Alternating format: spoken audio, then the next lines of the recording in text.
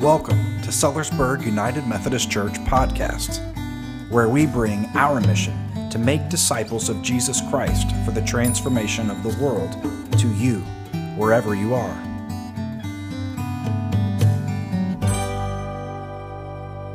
We are in week 3 of Advent. Christmas is less than 2 weeks away. It's not Christmas yet.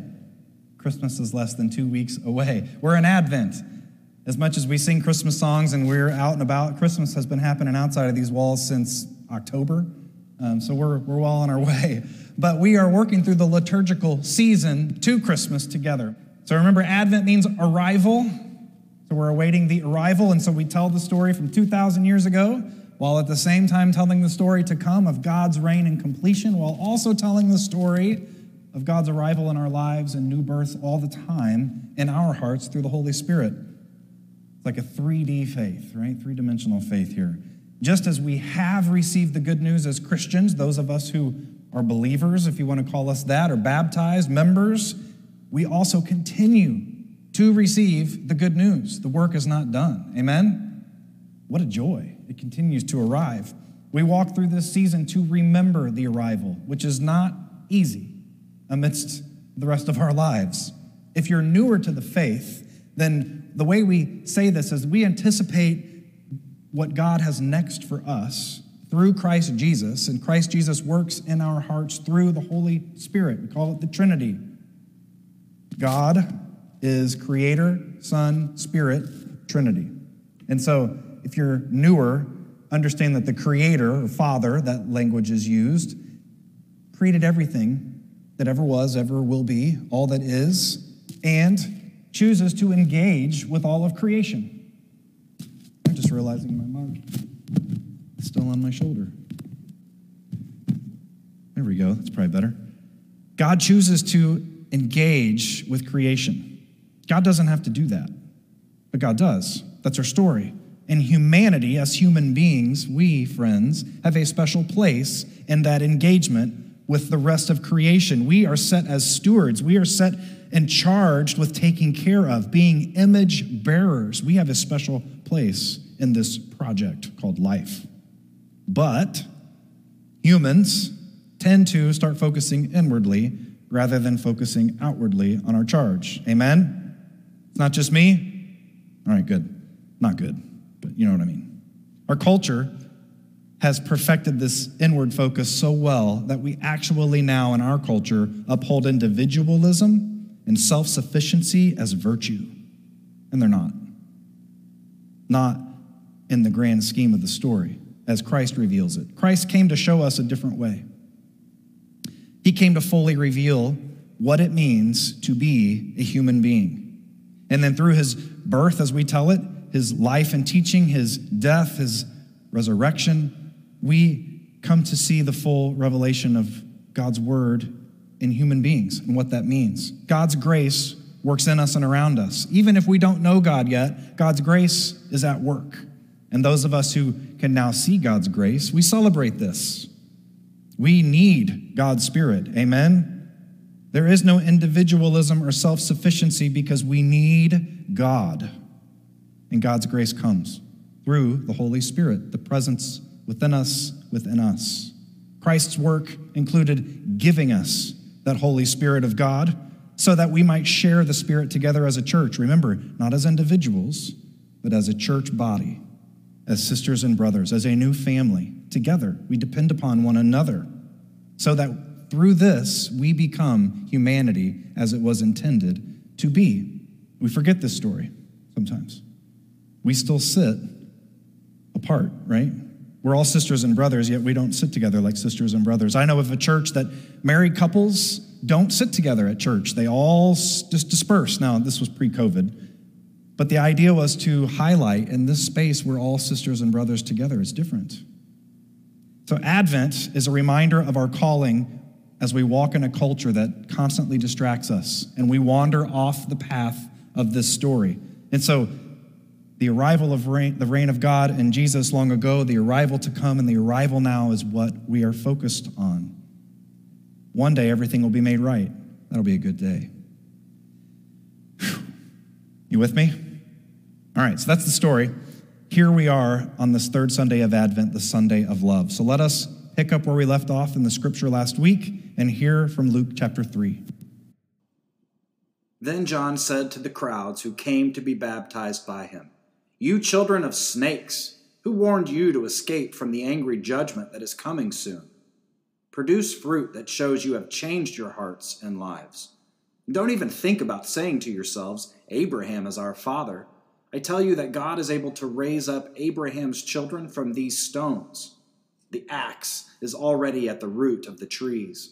Therefore, every tree that doesn't produce good fruit will be chopped down and tossed into the fire." The crowds asked him, "What then should we do?" He answered, "Whoever has 2 shirts must share with the one who has none, and whoever has food must do the same." Even tax collectors came to be baptized. They said to him, "Teacher, what should we do?" He replied, "Collect no more than you are authorized to collect." Soldiers asked, "What about us? What should we do?" He answered, "Don't cheat or harass anyone, and be satisfied with your pay." The people were filled with expectation, and everyone wondered whether John might be the Christ. John replied to them all, "I baptize you with water, but the one who is more powerful than me is coming. I'm not worthy to loosen the strap of his sandals. He will baptize you with the Holy Spirit and fire. The shovel he uses to sift the wheat from the husks in his hand. He will clean out his threshing area and bring the wheat into his barn, but he will burn the husks with a fire that can't be put out." With many other words, John appealed to them, proclaiming good news to the people. The word of God for the people of God.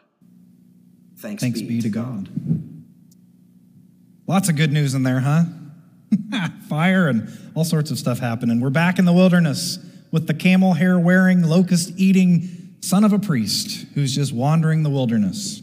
He's calling people to that wilderness for a baptism, different than the baptism we enter into. Our baptism is in the risen Christ. It's a little different than what John's doing here. He calls them into something related, although it's different. So we talked about the significance of the word of God coming to John in the first place, not to the seat of power in Rome, not to the seats of power in Israel, not even to the temple in Israel, but outside of all that, to John. Now, John was outside of the systems in place, but he was not an outsider. John's father was a priest. John's family would have grown up with very strict religious practice, and he would have participated in that. He knows the story. He knows what the temple's supposed to be about, and he knows it's not about that, which is why he's outside of it. He's an Israelite through and through, and that's why he can be a prophet to his people. You can only be a prophet to your own people. If someone came in here and spoke this morning from a different religious faith, would you give their words your attentive ear? Probably not. If your family member says something to you that's maybe a little hard to hear, do you hear it? Yeah, your family, your close friends, you hear that because they know you, you know them. You can be prophetic with each other. You can be honest. This is why if you try to be prophetic with someone you don't know, it rarely goes well. This is why when people with opposing opinions who don't know each other just start arguing back and forth, rarely does fruit come from that interaction. John spoke prophetically to his own people in his own tradition and faith, but spoke prophetically, critically. Repentance is what he's calling out and inviting people into. It's a complicated practice, only because we complicate it. Repentance, which you'll see here, is a simple idea, change of mind. You turn around. I like to define it as you're reoriented. So have you ever missed your turn on your GPS and then your phone has to recalculate and reorient the path to get you back on the path? It's something similar. In faith, we are on the path, and before we know it, we miss turns. And so we repent. Repentance isn't a one-time thing. We repent and we change our direction. We turn around sometimes if we need to, as long as it's legal. Don't just cross traffic for no reason. We acknowledge we're off the path and orient ourselves back to it. What John is doing here is inviting people of Israel, God's people, not to something brand new, but back to what it is they were supposed to be about in the first place. He invites them to be who they are on the path they were called to walk. I'm in the process of working through Christmas movies this year. Anyone with me on that? Yeah, I got some favorites. We watched Love Actually this week, and there's a scene where the character that plays the British Prime Minister, he's brand new to the position. And as he's getting to know his staff, he starts realizing that there's feelings growing for someone on his staff, and it's becoming a distraction, and he's really struggling to do the duty, knowing that he's having these feelings with someone he works with all the time. And at one point in the movie, he sits down and he says, I'm the Prime Minister, for crying out loud. Tries to regain his senses. He's saying it to himself. He is getting distracted, and he has to, this is who I am, and I need to remember that. We all kind of do this, don't we? We get off the path, and we have to remind ourselves who we really are. That's what's happening with John. You've gotten off the path. Remember who you are. He's inviting them into the waters to symbolically wash away all the grime and dirt they've picked up off the path so that they may be clean and ready for the arrival of the kingdom coming imminently in Christ. It was Israel that was originally called to be the people of God, to embody the very character of God, to act as representatives of God to the rest of the world, to live out God's justice rather than anyone else's, to be a different kind of people, not like the rest of the world. In fact, the men all looked differently in very distinguishable ways. They were to be a living example of God so that the world would come to know God through them. It was their charge given to them, because originally it was all of humanity that was given this charge, but we know how that went. And so God then came to this people to get the whole world back on path. But then they did what we do. They became like the rest of the world as a nation. They played politics like other nations. They had turned their religion into some sort of system of who was in and who was out. The people that do that are always in. Isn't that weird? They're always in. Their justice was out of order. The rich were getting richer and the poor were getting poorer. It's not the way God intended. Connection to God with the character of grace and with mercy and justice had been exchanged for an exclusive legalism that fixated on maintaining a temple system in place, which survived by telling people how awful they were and then giving them the hoops they had to jump through to have peace with God. And oftentimes those hoops lined the pocket of those who held them. It's a nice little system, isn't it? For some, terrible for others. Israelites who were elite viewed themselves as special. Not special as in they were given this charge on behalf of the world, but special as in we're Israel and you're not. Look at us, chosen people. John says, don't do that. The label of sinner that you read in Scripture became a way to exalt the holy at the expense of the already downtrodden. And today we use different labels, don't we? To label people in a way that exalts us and humbles or humiliates them. Entire groups are labeled in such a way that just by assigning the title, you're placing them lower and you refuse to acknowledge the ignorance of this move. We do this. Have you heard some of these labels? You ever been in a conversation about politics and let's say you're Republican and then you say, oh, the liberals. Or if you're a Democrat and you say, oh, the conservatives. Or you might say boomers, right? Or you might say snowflakes or whatever the labels have come to be. We do this. Or maybe a more comfortable way to say this is, oh, the Boilermakers. What are the labels that you hear? What are the labels that are given to you? What are the labels you use? We all fall into this. These are products of broken systems and broken people. John plays the game with them for a moment and refers to them with a label. He calls them children of snakes, or maybe your translation says brood of vipers. That sounds much more foreboding. You brood of vipers. And unlike Matthew, who just labels the Pharisees and scribes that way by John and the way the story's told, in Luke, the entire crowd is called children of snakes. Everyone's given this label. You want to play labels? Well, then that's made you this, is what John says. It's a strange thing to call them. You ever been called a child of a snake? You ever been called a snake? It's different to be called a snake versus a child of a snake. John calls them offspring. The reason being is they come from systems that have produced corruption in them. The system has given offspring that are corrupted, has made them the offspring of the system, the snake. Does that make sense? They've all been led astray by corrupt systems, just like us. They are children who don't know any better, just like us. But here they are heeding the call to repentance nonetheless. And it's so funny because John says, "Who warned you to flee?" And they're like, "You did, John. You did. You called us out here." He's being rhetorical.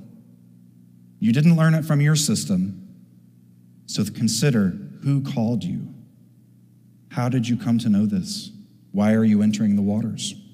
And then they respond as they remember who it is they're called to be, as they leave what it is they have been a part of, and as they become once again who they are, they ask a simple question: what should we do? What should we do?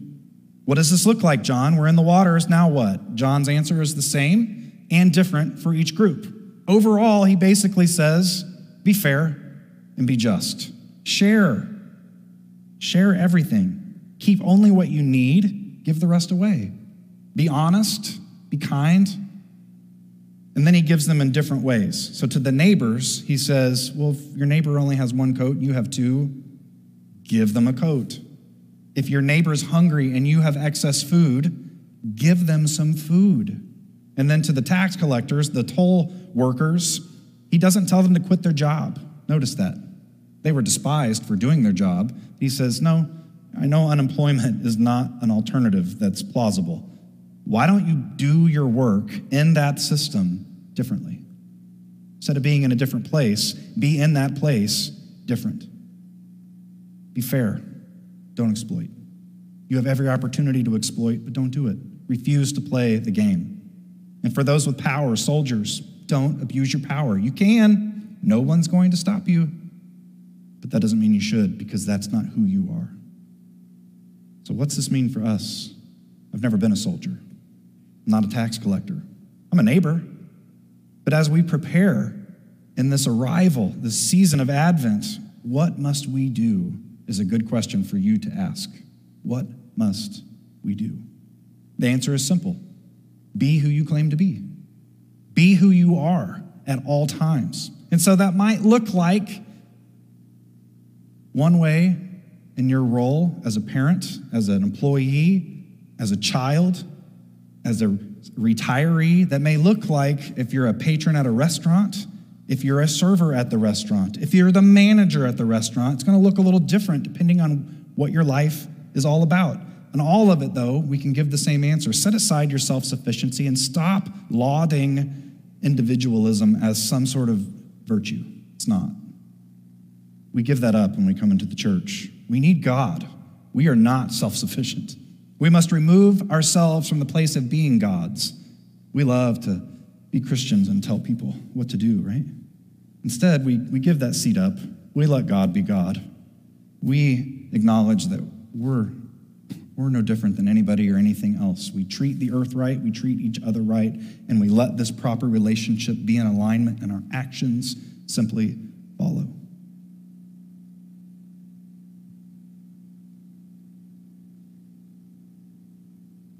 If you align your life this way, you're going to lose your sense of desire for pride and for excess, for rights, and for substance.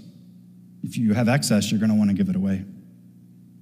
And that's a really hard message in this season, is it not? We're all acquiring more and more and looking to give more and more. How do we do it different? It's a good question. Be fair. Be honest. If you looked at the tag on your shirt, how many in here's shirt would say made in America? Probably none of you. Why is that? Because we like cheap shirts. And we can make it cheaper somewhere else where they don't pay people well, and they make them work long hours, and they don't treat them right, and they can put it on the shelves a lot cheaper. Think about that. They can send it on a ship over the ocean, on a plane, through the air, cheaper than they could have just made making it right here. So when you buy a shirt, you're participating in what's happening over there, even though they work very hard for you to never to see it. So what would it look like if we said, no more? What would that look like? It'd be hard. You might not have very many clothes. We'd be humble and honest in our relationship if we love each other. Love as Christ loved, self-giving love, demanding nothing in return, expecting nothing in return, willing to offer all we have, knowing they could never earn or deserve it.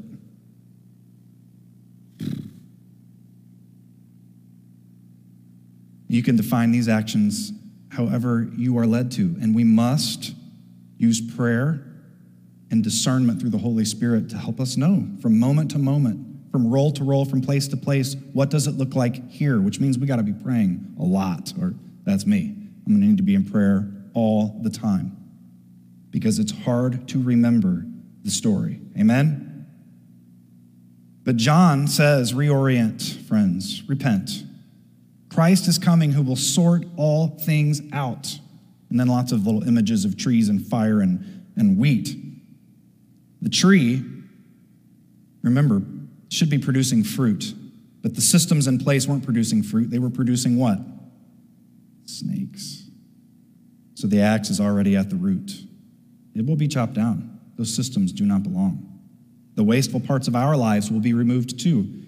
There will be a baptism, not of water, but of the fire and Holy Spirit, this kind of baptism that purifies us. The work of fire and Holy Spirit is to remove the things that don't belong. So this great image is given of the winnowing fork and the threshing floor. Have you ever seen this? Anyone ever done this work? If you have, you were really little and it was a long time ago. What you do is you bring all the wheat, the whole thing, all together, because they didn't have combines and all the sophisticated machines, and you'd take a winnowing fork and you'd throw it in the air with just a little bit of wind, and what would happen is the chaff and the stuff that wasn't the seed would blow away. So then seeds would fall down, and you'd throw it up again and blow more away. And you keep doing that until all you have left is what it is you're after in the first place, the fruit, the seed of the wheat, and the rest is off to the side. You gather it and you burn it and get rid of it because it's useless.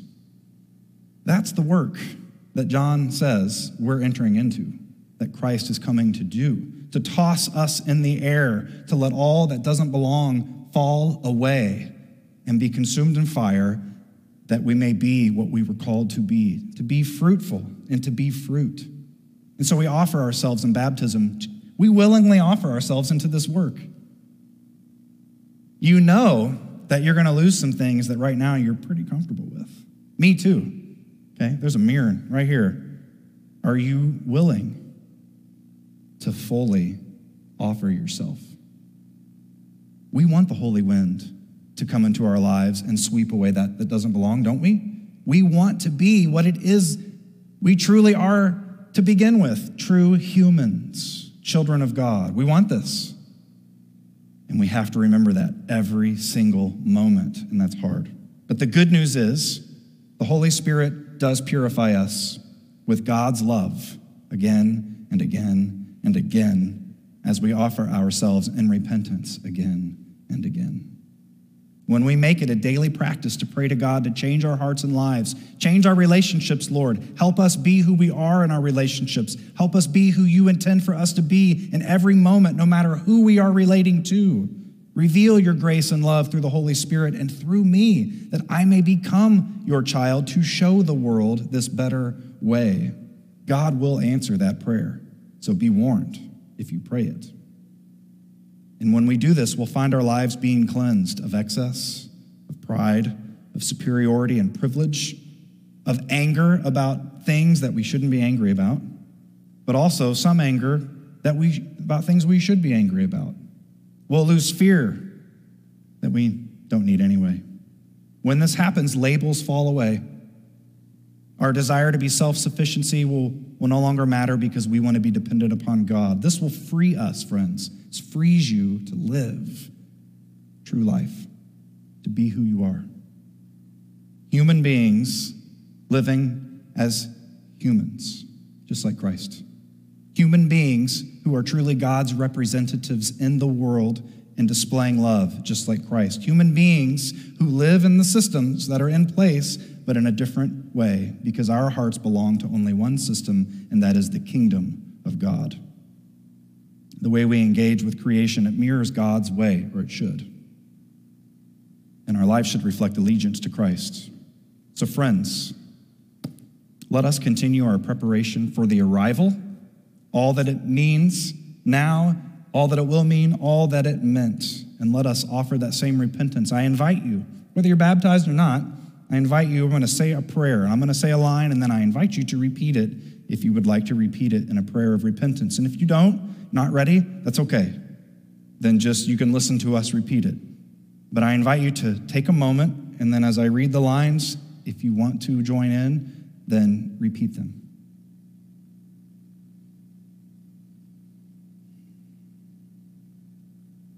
Comfort us now, most holy God.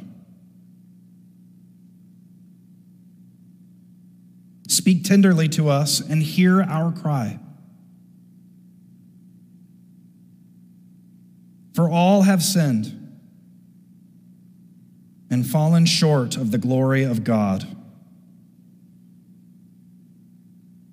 Lord, we come to you broken and repentant. Oh God, heal our brokenness and forgive our sins. Lift us, O Lord, from the depths of despair. We repent and ask that our sins be forgiven. Almighty God, lead us into the freedom of your purifying love in Jesus. Through your Holy Spirit, we ask these things. Amen.